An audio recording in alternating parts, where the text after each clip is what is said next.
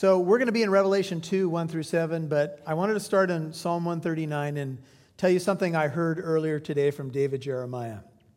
He was quoting somebody else, but he said these words: "The unexamined life is not worth living." The Bible really teaches us to do self-examination. Some of you are better at self-examination than others. Some of you are very reflective. You do maybe quite a bit of analysis on yourself. You see how you're doing. In fact, some of you may suffer from paralysis of analysis. Yeah. Or is it analysis of paralysis? I don't even know how you say it, but here's the thing: paralysis by analysis. Thank you. But the thing is that it can be healthy to do self-examination. But Revelation 2 and 3 is not really about self-examination, although it has those implications. But the one who is examining the churches is the Lord of the church, Jesus.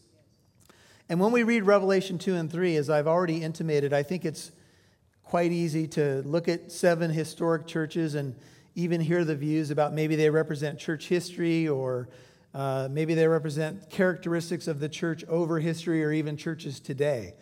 And take a seat in the bleachers and take a look and say, oh, gee golly, that's nice.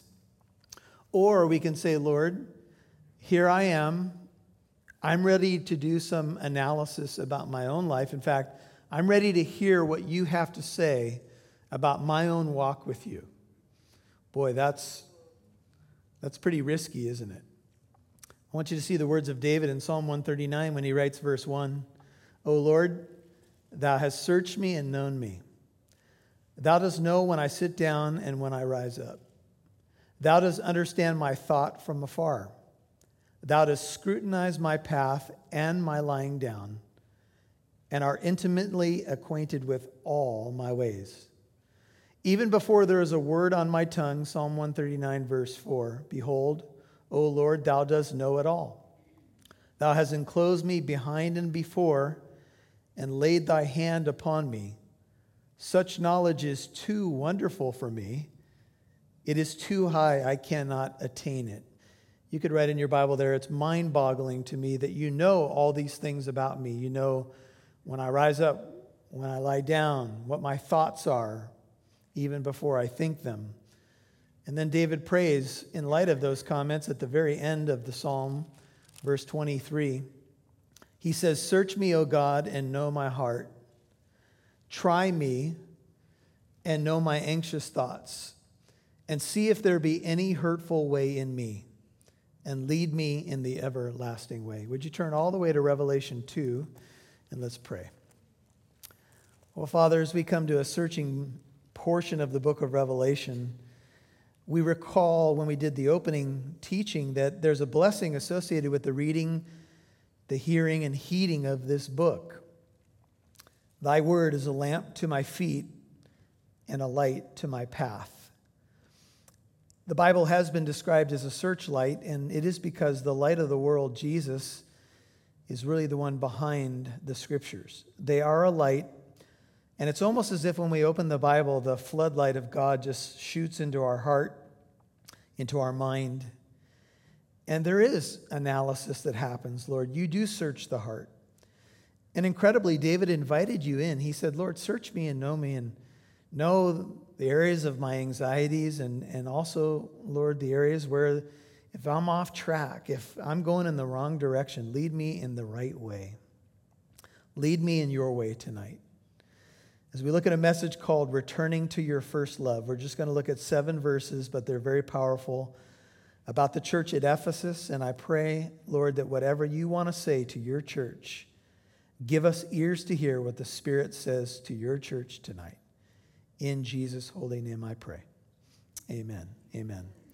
So in Revelation 1, we were given a list of the churches that John was instructed to write to as he interacted with the risen Christ in his glory. Revelation 1:11, he said, write in a book what you see and send it to the 7 churches. I've mentioned before that the number 7 is all throughout the book of Revelation, and there were more than 7 churches in Asia Minor, modern-day Turkey, but these 7 are addressed, and they are in order: Ephesus, Smyrna, Pergamum, Thyatira, to Sardis, to Philadelphia, and to Laodicea. In the rest of chapter 1, we got the finished description of the Lord Jesus Christ and his glory. And then in moving into chapters 2 and 3, each of these 7 churches mentioned in chapter 1, verse 11, will be addressed individually. There's a basic outline for the way these churches are addressed that we will take a look at in a second, and I'll give you the basic outline. I say basic because it doesn't apply to every single church. But I'll say this. I think most of us, when we study the book of Revelation, would be probably, because it has this exciting last days kind of feel, we'd want to be quick to maybe skip by Revelation 2 and 3 because it deals with 7 churches and the good and the bad and the ugly, and we might be tempted to rush by this content to get to the cool eschatological prophecy kind of stuff. But one writer put it this way. He said, there's always a tendency in the human heart to become occupied with the dispensation in which we are not, close quote. You see, the end times, when they do unfold, as cataloged in the book of Revelation and Matthew 24 and other places, will really only matter to one generation. So we can get all caught up in last days study and studying eschatology, and we should look for signs of the times, but truly, there have been a lot of generations before us that have thought they're living at the end times, and they weren't. And they lived and they died, and life went on. Even in some of the wars in early America, some questions were asked to our founding fathers. Is this the end of the world? And responses were given like, it could be, but live as if it's not. Because it's only going to really matter to one generation. What is more relevant or pertinent for this hour, and I'm talking about this literal hour that we're in at this moment, is what the Lord of the church says about our walk with him. Amen? Amen. I mean, the last days could be around the corner, but the world could go on for another 1,000 years or 10,000 years. I don't know. But here's what I do know. I have a window of time to live, and the Lord of the church has asked me to live for his glory. And the question is, what am I doing with it? And every day that I live, I have to do some soul searching about just what I'm doing with this life that I've been given. And so as these churches are addressed, I want to very highly encourage you to get out of the stands and get on the field and maybe say, Lord, let your searchlight come into my heart tonight. And in the next coming weeks, whatever you have to say to me as a Christian, I want to hear what you have to say. Because really, what you have to say is all that matters. Would you agree? Your assessment of my walk, you're going to be my judge. So what you have to say is all that really matters. Now, there are several C's I want to give you that are the general outline of what's given to these churches. Number 1, the commissioner, if you're taking notes. Remember, these are going up within a day or two of the time that they're preached, thanks to Jarrett and Andy and others who are serving in these ministries. So say thank you to them, buy them a donut, because they're doing a great job on the video audio side. But so you'll be able to access this. So if I go too fast, I apologize for you note takers who are trying to be very copious about your notes. But the commissioner is always going to be Jesus, the Lord of the church. That's the first C.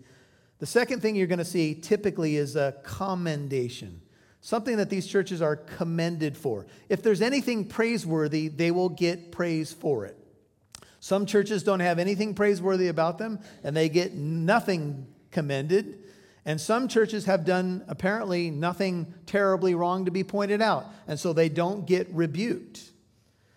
So you have the commissioner, the commendation. Number 3, you have criticism. Several of these churches will receive criticism from Jesus. He will say, you're doing this well, but I have this against you. So that's the third C. You're going to have some form of correction. When there's a criticism given, there's a correction. That is, here's what you should do to fix it, which is always a welcome thing. If someone points out something we're doing wrong, it's always nice to have a solution. Amen? Okay, I'm doing that wrong. What would you suggest I do? And since you're Jesus, I think you have good suggestions. Amen? And finally, there's going to be a charge to the church. So here they are. The commissioner is Jesus. There's going to be a commendation. a criticism, a correction, and then a charge, what they should do. As I noted, not all the churches receive a commendation and not all of them receive criticism. But in Ephesus, the first church that is addressed of the seven, and I have mentioned to you that some people believe that Ephesus is first dealt with because of the trade route that I showed you on a map. Others believe Ephesus is dealt with first because of its prominence as a city. Some people say because of its prominence in terms of the early church and its impact in evangelism in the Gentile world. And others say it's because Ephesus was the home church of John, and John is our author. But John is being led by the Holy Spirit, so we'll have to say that there's other reasons most likely for that. As John opens chapter 2, verse 1, he writes to the angel of the church. Whenever you see the word church there, it is ekklesia, Ekklesia, where we get the idea of ecclesiastical and those kinds of things. And the study of ecclesiology is the study of the church, and the church is the ekklesia. The combination of Greek words there means to be called out. So whenever you see the word church, it is literally the called out ones. What are they called out of? They're called out of the world system, and called into Christ. That's what the church is. These are the called ones called out in Ephesus. You are the called ones or called out in Corona, or if you live in Norco or wherever it may be. To the angel of the church in Ephesus write. This is kind of a thus says the Lord in Old Testament type of language. The one who holds the 7 stars in his right hand and the one who walks among the 7 golden lampstands says this. Now, if you go back to chapter 1, verse 20, we have an explanation of these 2 images. As for the mystery 120 of the 7 stars, which you saw in my right hand, speaking of control and authority of those stars, and the 7 golden lampstands, the 7 stars are the angels of the 7 churches, and the 7 lampstands are the 7 churches. So there is a very simple explanation of the symbolism. We have it right there. The angels, the 7 stars are the angels, and the lampstands are the churches. Notice chapter 2, verse 1, the letter, this prophetic message is sent to the angel of the church in Ephesus. The word angel is the word angelos. I mentioned the city of Los Angeles. It's called the city of angels. The Greek word for angel is angelos. And so what does that mean? Well, the word typically, especially in the book of Revelation, means an angelic being, something like a Michael or a Gabriel. But there's been much debate as to whether or not this address is actually to a literal angel or someone else. And I've touched on it already, but I'll just reiterate it. The major views are it represents the essential spirit of these churches, because churches are essentially spiritual entities or organisms. Some people say that the angel of the church at Ephesus is not a literal like guardian angel or some angel that has some sort of responsibility for this particular church, but it is more like the essential spirit of the church. Some people say it represents messengers who may have gone to the island of Patmos, picked up these messages and then taken them back to the churches and read them to the churches. Others say that the angel of these churches is the leading pastor or elder or bishop, because the word angelos can mean simply a messenger. And you'll see a lot of commentators say they think it's the essential spirit of the church. Some people think it's a literal angel. That's up for debate. But I don't think it's a literal angel. As I mentioned kind of jokingly, there's got to be a better communication system in heaven for God to get word to his good angels than to go through a human author to get a message to an angelic being. Doesn't make sense to me. So that's why there's been 4 or 5 different major interpretations about who these are. The commissioner who does write, he is the one telling John to write, but giving the message to these churches. So in essence, Jesus is the one speaking to these churches, although John is the one writing, is Jesus. He's the one who holds the church and walks among the church. So he is in the midst or among his people. Leviticus 26:11 through 13 says these words. I will put my dwelling place among you, and I will not abhor you. I will walk among you and be your God, and you will be my people. I am the Lord your God who brought you out of Egypt so that you would no longer be slaves to the Egyptians. I broke the bars of your yoke and enabled you to walk with your heads held high. Leviticus 26:11 through 13. Here's the image. The Lord is in control of the church. He's in control of these messengers of the church, whether they be leaders or the essential spirit of the church. And he walks amongst his people, amongst the lampstands. He's present. He is the light of the world. He's the one that gives light to the lampstand. He's the one that fixes the wicks and pours the oil in that's running out and keeps the light shining brightly. He's in the midst of his people. He said he will never leave us, nor will he ever forsake us. And so Jesus is in the midst. He sees what's going on in the church. So when he gives an assessment of the church, it's because he walks in the midst of his people. Amen? So that could be very encouraging to you or quite frightening, depending on what you've been up to in the last week. Because Jesus walks amongst his people. He knows exactly what's going on in this church. He knows our hearts. He knows what we've been up to. He knows the good, the bad, and the ugly. And he has the right to do an assessment on his church, and he's going to do just that for the church at Ephesus. He's going to say, for example, in verse 2, I know your deeds. I know what you're doing. Why? Because he walks amidst the church. Now you might be asking, well, this church at Ephesus, what do we know about them? Well, we know that there was a book written to the church at Ephesus called the Letter to the Ephesians. How many of you have enjoyed the book of Ephesians? Such a great book, isn't it?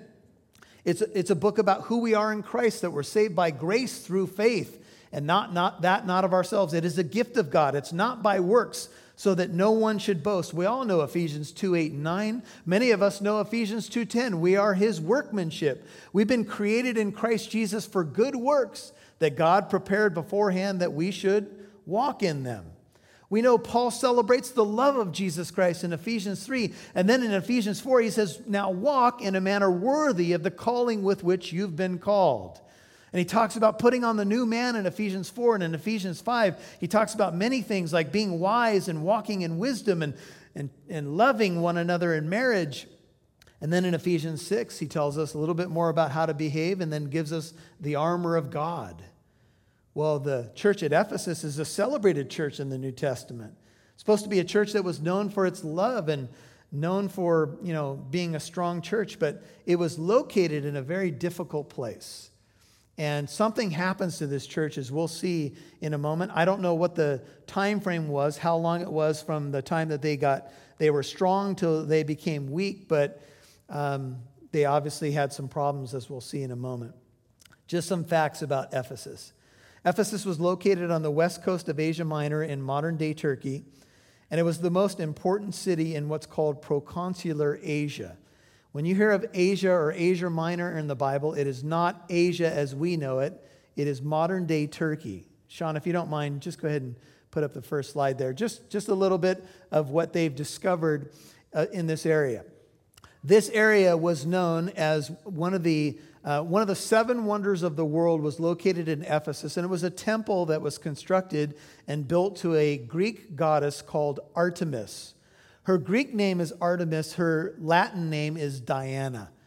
The archaeologists have dug up statues of her, and when they dig up statues of her, she is this fertility goddess, and what you see on the front of her is multitudes of breasts, because what she's supposed to represent is fertility blessings. So the main, I guess you could say, attraction, if you visited Ephesus back in the day, was this incredible temple, and they called it one of the 7 wonders of the world. And there was some sort of teaching that went around the city of Ephesus that the great image of Artemis, this grand statue that was in the temple, had fallen from heaven. When Paul went into Ephesus in the book of Acts, which he founded the church on his second missionary journey, and then there were others who helped with the church as Paul left and then came back. Paul was preaching the gospel, and you remember he ran into some silversmiths, and one of them's name was Demetrius. And for the celebration of Diana, they would have an annual spring festival, and they had these priests, they would call them curates, and they would march down the agora. Sean, would you go to the next slide, please? This is a library from probably the 2nd century AD, but go to the next one if you would. And you can see these ruins today. They had a large agora. An agora just simply means like a marketplace. And so the curate priests would lead a processional down the street for Diana or Artemis, and the people would shout to her. They would acclaim the goddess, and they would say, "Great is Artemis of the Ephesians! Great is Artemis of the Ephesians!" Well, Paul showed up in Ephesus, and he started preaching that there's no such thing as an idol in the world. The true God is found in the Bible, and the true expression or the manifestation of God in human flesh is Jesus Christ. And he started preaching to the people, and the people were turning from their idols and turning to the living God to the degree that people began to take their secret magical texts, which this area was known for. They actually dug up what's called the Ephesia Grammata, literally the magical texts in this area of Ephesus, and they were known for sorcery and magical spells and that kind of thing. And they would acclaim the goddess, and they would call out to her, for fertility blessings. And even some of the philosophers, the Greek philosophers of the day, when they looked at the behavior of Ephesus, they decried it. They said, "There's so much immorality in Ephesus. It's a terrible thing to behold." If you've ever gone to New Orleans at certain times of years, or certain places where just ungodliness is everywhere, you kind of get the idea of what ancient Ephesus was about. There was ritual prostitution. People came here and they would leave money on deposit in the temple, and this became a very prosperous city as well. Go to the next one if you would, Sean. And so here's a picture of this agora, and it leads into this incredible theater. Go to the next one. And this incredible theater there today seats 25,000 people. And if you read the story in the book of Acts, you'll see that they end up moving towards the theater, and there are people who are trying to pull Paul away and save him from the mob. And this is the kind of stuff that happened for the Apostle Paul. He came into the midst of an ancient pagan land and began to preach the gospel. And Demetrius got the silversmiths together, and he said, this Paul is stirring up all kinds of trouble. And he says, "Gods made with stone are no gods at all. And he's ruined our business. We got a Tickle Me Elmo doll where it's not selling good. It's springtime festival, baby. Come on. This guy's ruining our business." This is what happened in the ancient world. These are the kinds of ruins that are still around today. I think we might have one more. Here's something else that was going on. At many of these locations, they had what's called the imperial cult. What that simply means is that they had emperor worship going on. And I've mentioned to you that there's a little debate about the dating of the book of Revelation, and the two major camps date it either in the era of Nero or Domitian. At Ephesus, there was this huge statue of Domitian. They say it was 25 feet high, and you can see the dimensions as that little girl is there. And it overlooked the harbor. And when you came into Ephesus, there was a huge statue of Domitian with his arm in the air saying, "If you come into this harbor, you will be under my lordship." And what Domitian claimed to be is King of Kings and Lord of Lords, or God of Gods. He demanded worship, and to be a Christian in Ephesus was extremely difficult. In fact, scholars believe that John was probably the pastor at this time in Ephesus, and he had been banished to the Isle of Patmos because of what was happening in this city, and he would not back down from preaching the gospel. John is writing the vision of the book of Revelation on the Lord's Day. We've concluded that's probably Sunday. And as he wrote to these churches and wrote to Ephesus first, think of what was going on in John's heart. You're the pastor of a church. You've been banished to an island, and that church has to be on your heart. Can you imagine a Sunday morning on an island where you're forced to do manual labor as an old man? You're a pastor of a church, but you can't be with the people that you love. And when he writes to the church at Ephesus, even though it is the words of Jesus Christ, you have to imagine what's going on in in John's heart. And it is, I'm sure, great concern and great hunger to be with the people that he loves. Well, that's a little taste of what was going on there. And as Jesus addresses the church, he says, verse 2, he says, "I know your deeds and your toil," if you have an NIV, "your hard work and your perseverance, and that you cannot endure or tolerate evil men, and you put to the test those who call themselves apostles, and they are not, and you have found them to be false. Now, we have the commissioner in verse 1, Jesus. We have the commendation in verse 2. If you're wanting to head these verses, here's what they're commended for. This is what they're doing well. Jesus says, I know your deeds. I know what you do. I know your hard work or your toil. It speaks of working to the point of exhaustion. And I know when you hang in there. And I know you have been. I know you've been persevering. And some of you, you may want to just take to heart that Jesus knows that you've been hanging in there. He knows the good stuff that you've been doing, the hard work that you do behind the scenes that maybe nobody else can see or applaud. He certainly knows that. And this is more of what he applauds them for. He says that you cannot endure evil men. This is a good thing. And you put to the test those who call themselves apostles, and they are not. And you found them to be false. If you were to categorize the church at Ephesus, one thing that you would say about them is that they are pretty good in terms of their orthodoxy. They test people who claim to be apostles. They found them to be false. The Greek word for test is parazzo. It's a word that means the testing of metals. They put them through the paces. They tested their doctrine. These guys were extremely orthodox. And these guys also, contra the Corinthian congregation who was celebrating a man who was sleeping with his father's wife and wouldn't even boot him out of the church, they wouldn't even endure evil men. They weren't afraid to deal with sin in the camp. And by the way, whenever you're going to deal with the church, there's always going to be sin issues in the church. You know why? Because we're people. But the difference between a Christian is Christians feel conviction when they sin and hopefully repent of sin. Whereas this man in the Corinthian congregation was being celebrated, and it appears he had no intention of changing that relationship with his father's wife. And so Jesus is saying, you know what? I see what you do. I see that you toil. I see that you persevere. He even applauds them for, hold on to your seatbelt, folks. He applauds them for being intolerant. Oh my goodness, wait a minute. Tolerance is the god of the new age. I mean, tolerance is what we're supposed to all be practicing, except if you're a Christian. Then nobody should tolerate you. Well, Jesus says, I think it's a good thing that you're intolerant about some things, like false doctrine and evil in your midst. In fact, I applaud you that you test things and find those who claim to be apostles to be false. Turn to the book of Acts for a second.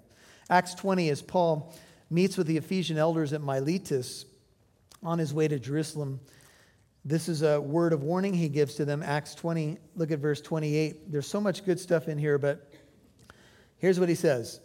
Yeah, that's my famous line, isn't it? 20:28. He says, be on guard. He's addressing the Ephesian elders, so the leaders of the church at Ephesus. Be on guard for yourselves, Acts 20:28, and for all the flock among which the Holy Spirit has made you overseers, to shepherd the church of God which he purchased with his own blood. I know, says Paul, that after my departure, savage wolves will come in among you, not sparing the flock. And from among your own selves, so that is from among the elders of the church, men will arise, speaking perverse things to draw away the disciples after them. Therefore be on the alert, remembering that night and day for a period of 3 years, I did not cease to admonish each one of you or each one with tears. Now it would appear that the leaders of the church at Ephesus, go back to Revelation 2, heeded the warning from Paul. And they were good at being theologically precise. We would applaud that. We're that type of church, as you've probably noticed. We do care about theology. Theology is simply the study of God. We certainly want to honor God with diligent study and presenting the scriptures in, rightly dividing them and that kind of thing. And Jesus applauds them. And this was a church that was concerned about purity in their midst, and that's applauded. 2 Corinthians 11:13 and 14 says, such men are false apostles, deceitful workers. They're disguising themselves as apostles of Christ. And no wonder, for even Satan disguises himself as an angel of light. That was 2 Corinthians 11:13 and 14. You have people who are claiming to be modern apostles, right? Claiming to have apostolic authority. in some circles, claiming to have more authority than the Apostle Paul.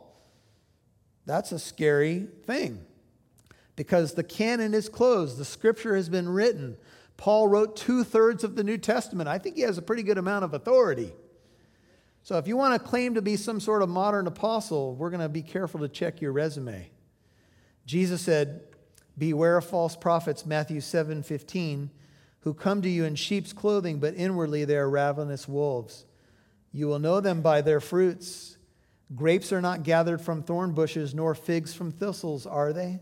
Even so, every good tree bears good fruit, but the bad tree bears bad fruit.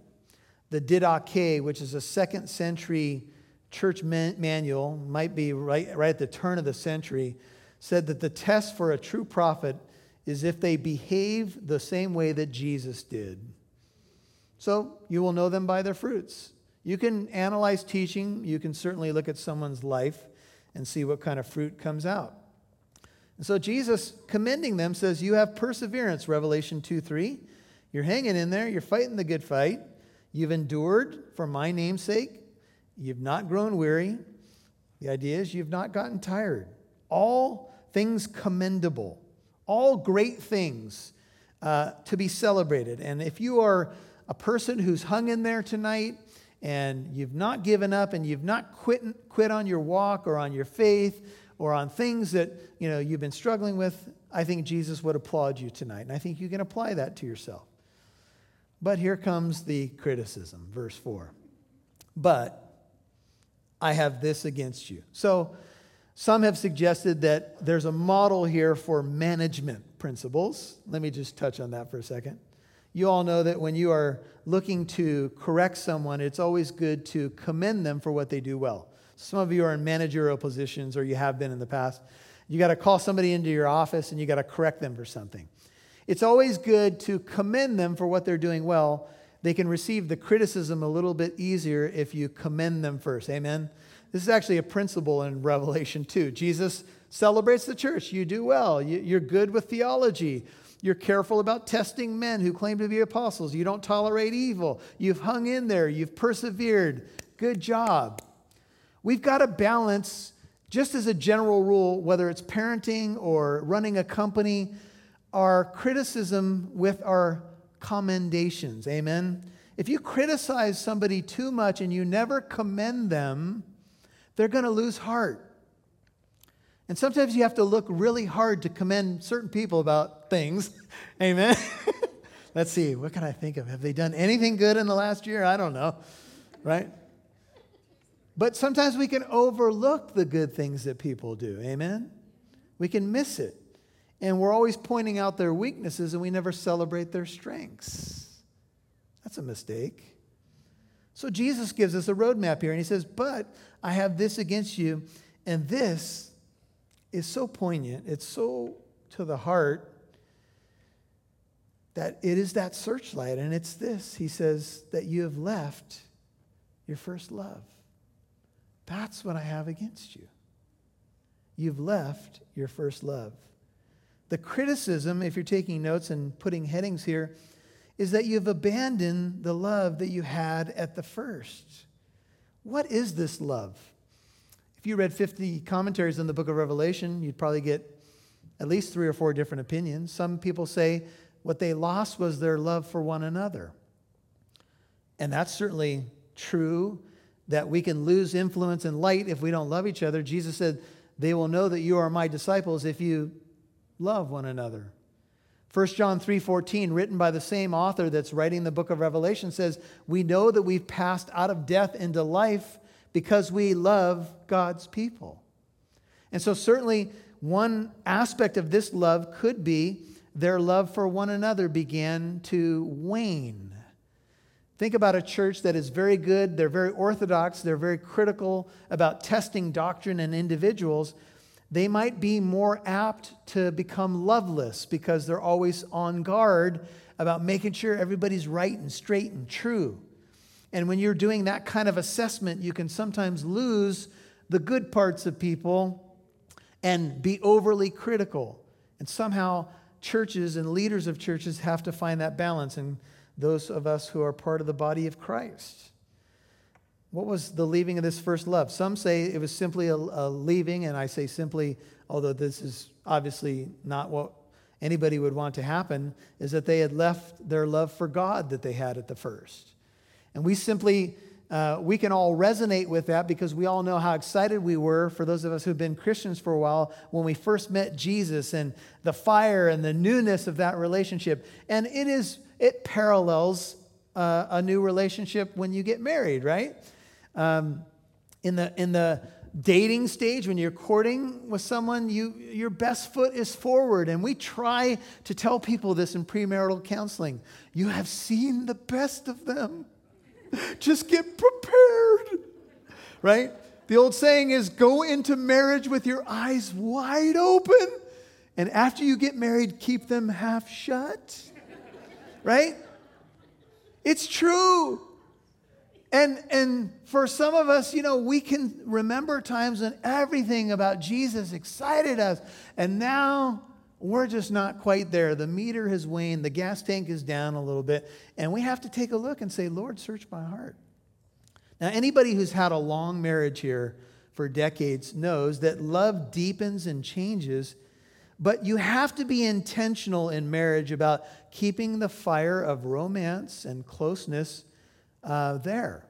Because people, and this is a book written by Dennis Rainey some years ago, normally move towards isolation as years go by. We tend to move, it's easy to move towards isolation. You have to do intentional things to stay close. And that was the title of the book, if you're interested, Staying Close by Dennis Rainey. And that was the whole concept of the book.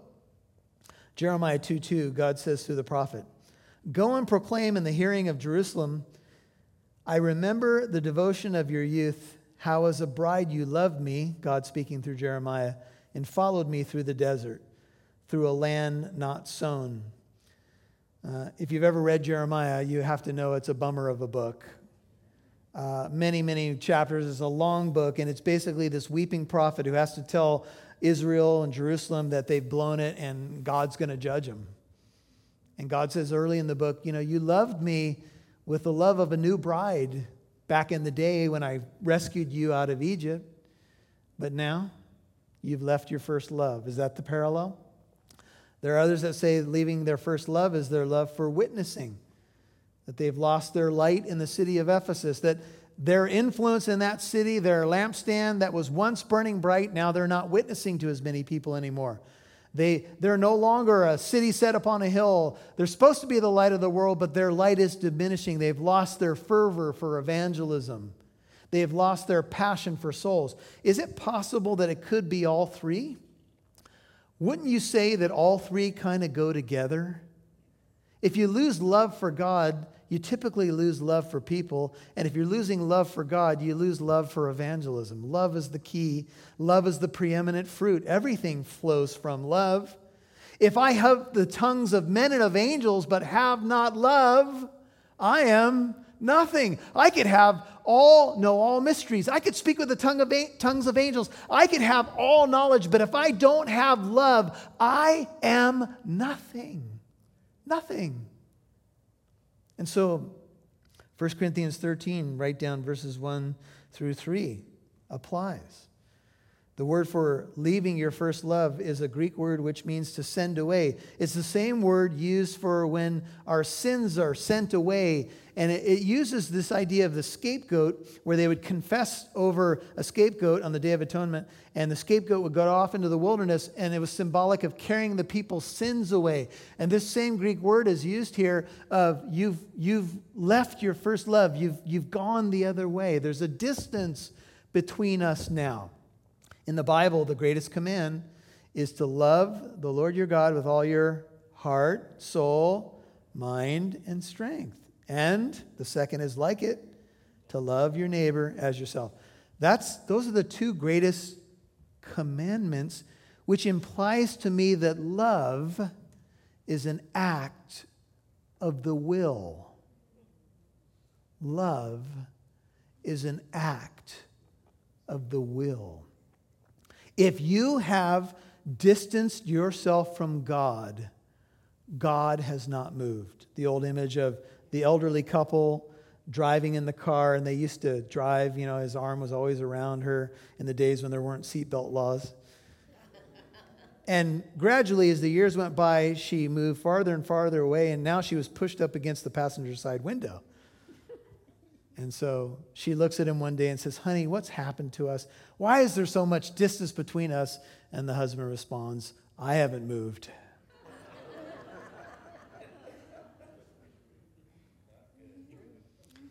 Look, if we're going to be honest tonight, and I think we need to be, each of us could ask some deep questions about how close are we. If love is truly an act of the will, then we don't have any excuses. We can make them all day long. Well, this, that. The seat's uncomfortable there. Seatbelt doesn't fit me quite right. We can make all of our excuses, but in the end, we have to ask the question that Hall & Oates asked. Have you lost that love and feeling? Sorry. There was a story I heard a couple years back about two brothers who were playing in an area that had big piles of wet sand.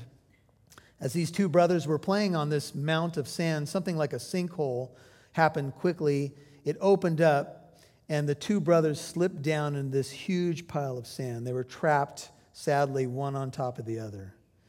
The wet sand was so packed around them that they were rendered immovable. The one brother who was on top was trapped up to his chin. He was just barely high enough to gasp for breath as the wet sand pressed against his body and his chest. After some time, the family came running to the scene and saw the brother barely able to breathe, with the sand all around his head. They cried out to him, "Where's your brother? Where's your brother?" And he said, "He's under me. I'm standing on his shoulders." The Bible tells us that we're to practice Philadelphia, brotherly love, right? And I think all of us can say, as we assess our Christian lives, we can ask, how often do I read my Bible? How well am I doing in my prayer life? And those are all good things to measure. But my love for God and my love for others really defines my Christianity. And I think that's what we need to look at tonight.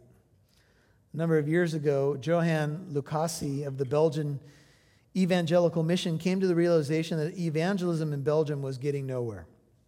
The nation's long history of traditional Catholicism, the subsequent disillusionment resulting from Vatican II, the aggression of the cults, had left the land seemingly impervious to the gospel. Driven to the scriptures, he had read John 13 and devised a plan. First, he gathered together a heterogeneous group, Belgian, Dutch, American, whoever would come. And second, he had them rent a house and live together for 7 months. As is natural, frictions developed as the believers rubbed against one another and bothered each other. This in turn sent them to prayer for love and victory. Finally, they went out to witness to others after this experiment of 7 months, and they began to see amazing fruit. Outsiders called them the people who love each other. Their evangelism method was simply people watched how much they loved each other and were drawn back to the church.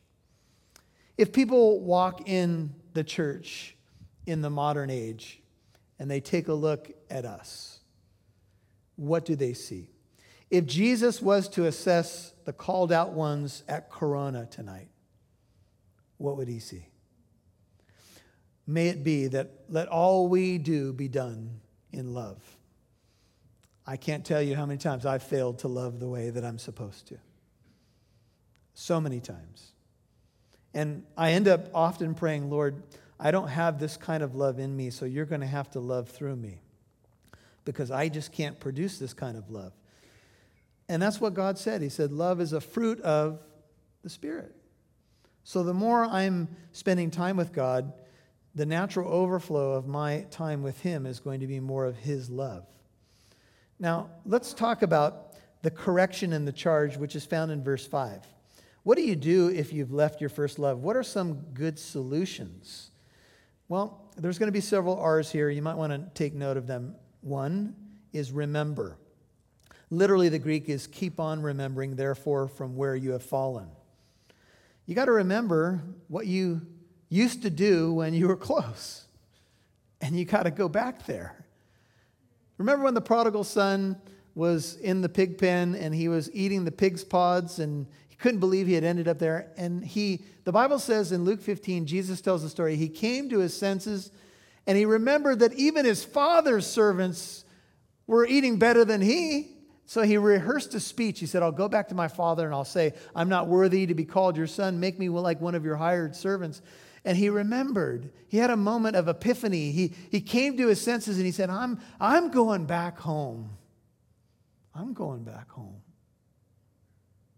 I think a lot of Christians just need to say that. I'm going back home.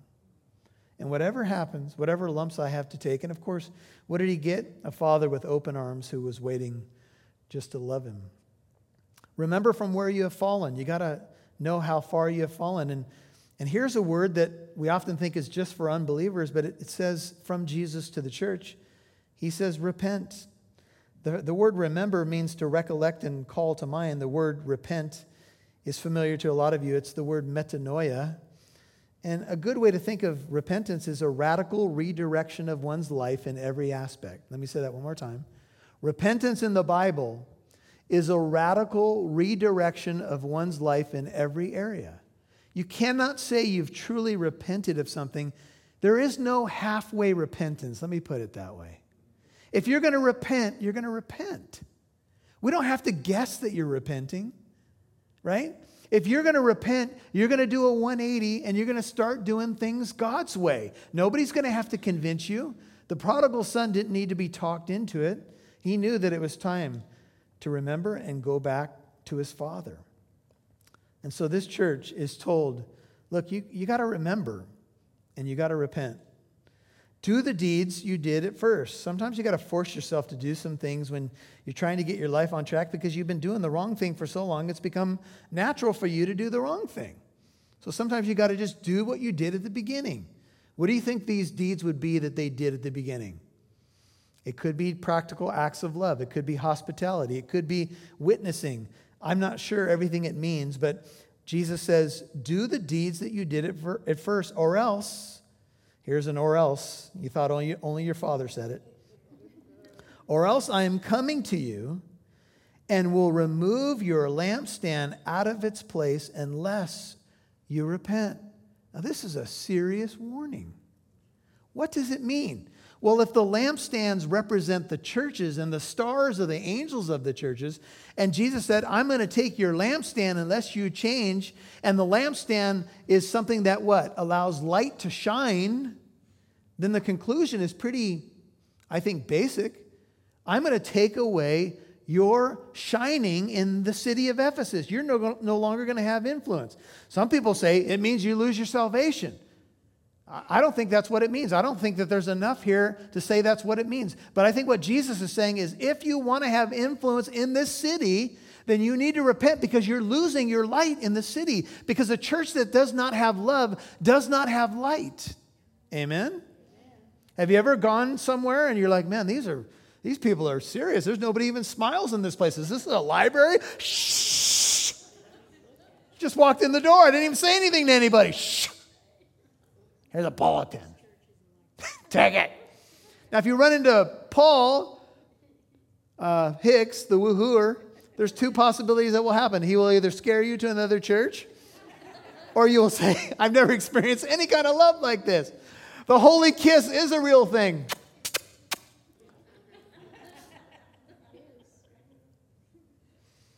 Let me ask you, if you were to categorize the question this way, how well have I loved today? I'm a simple guy. How's that for a simple question? How well have I loved this week? How well have I loved God?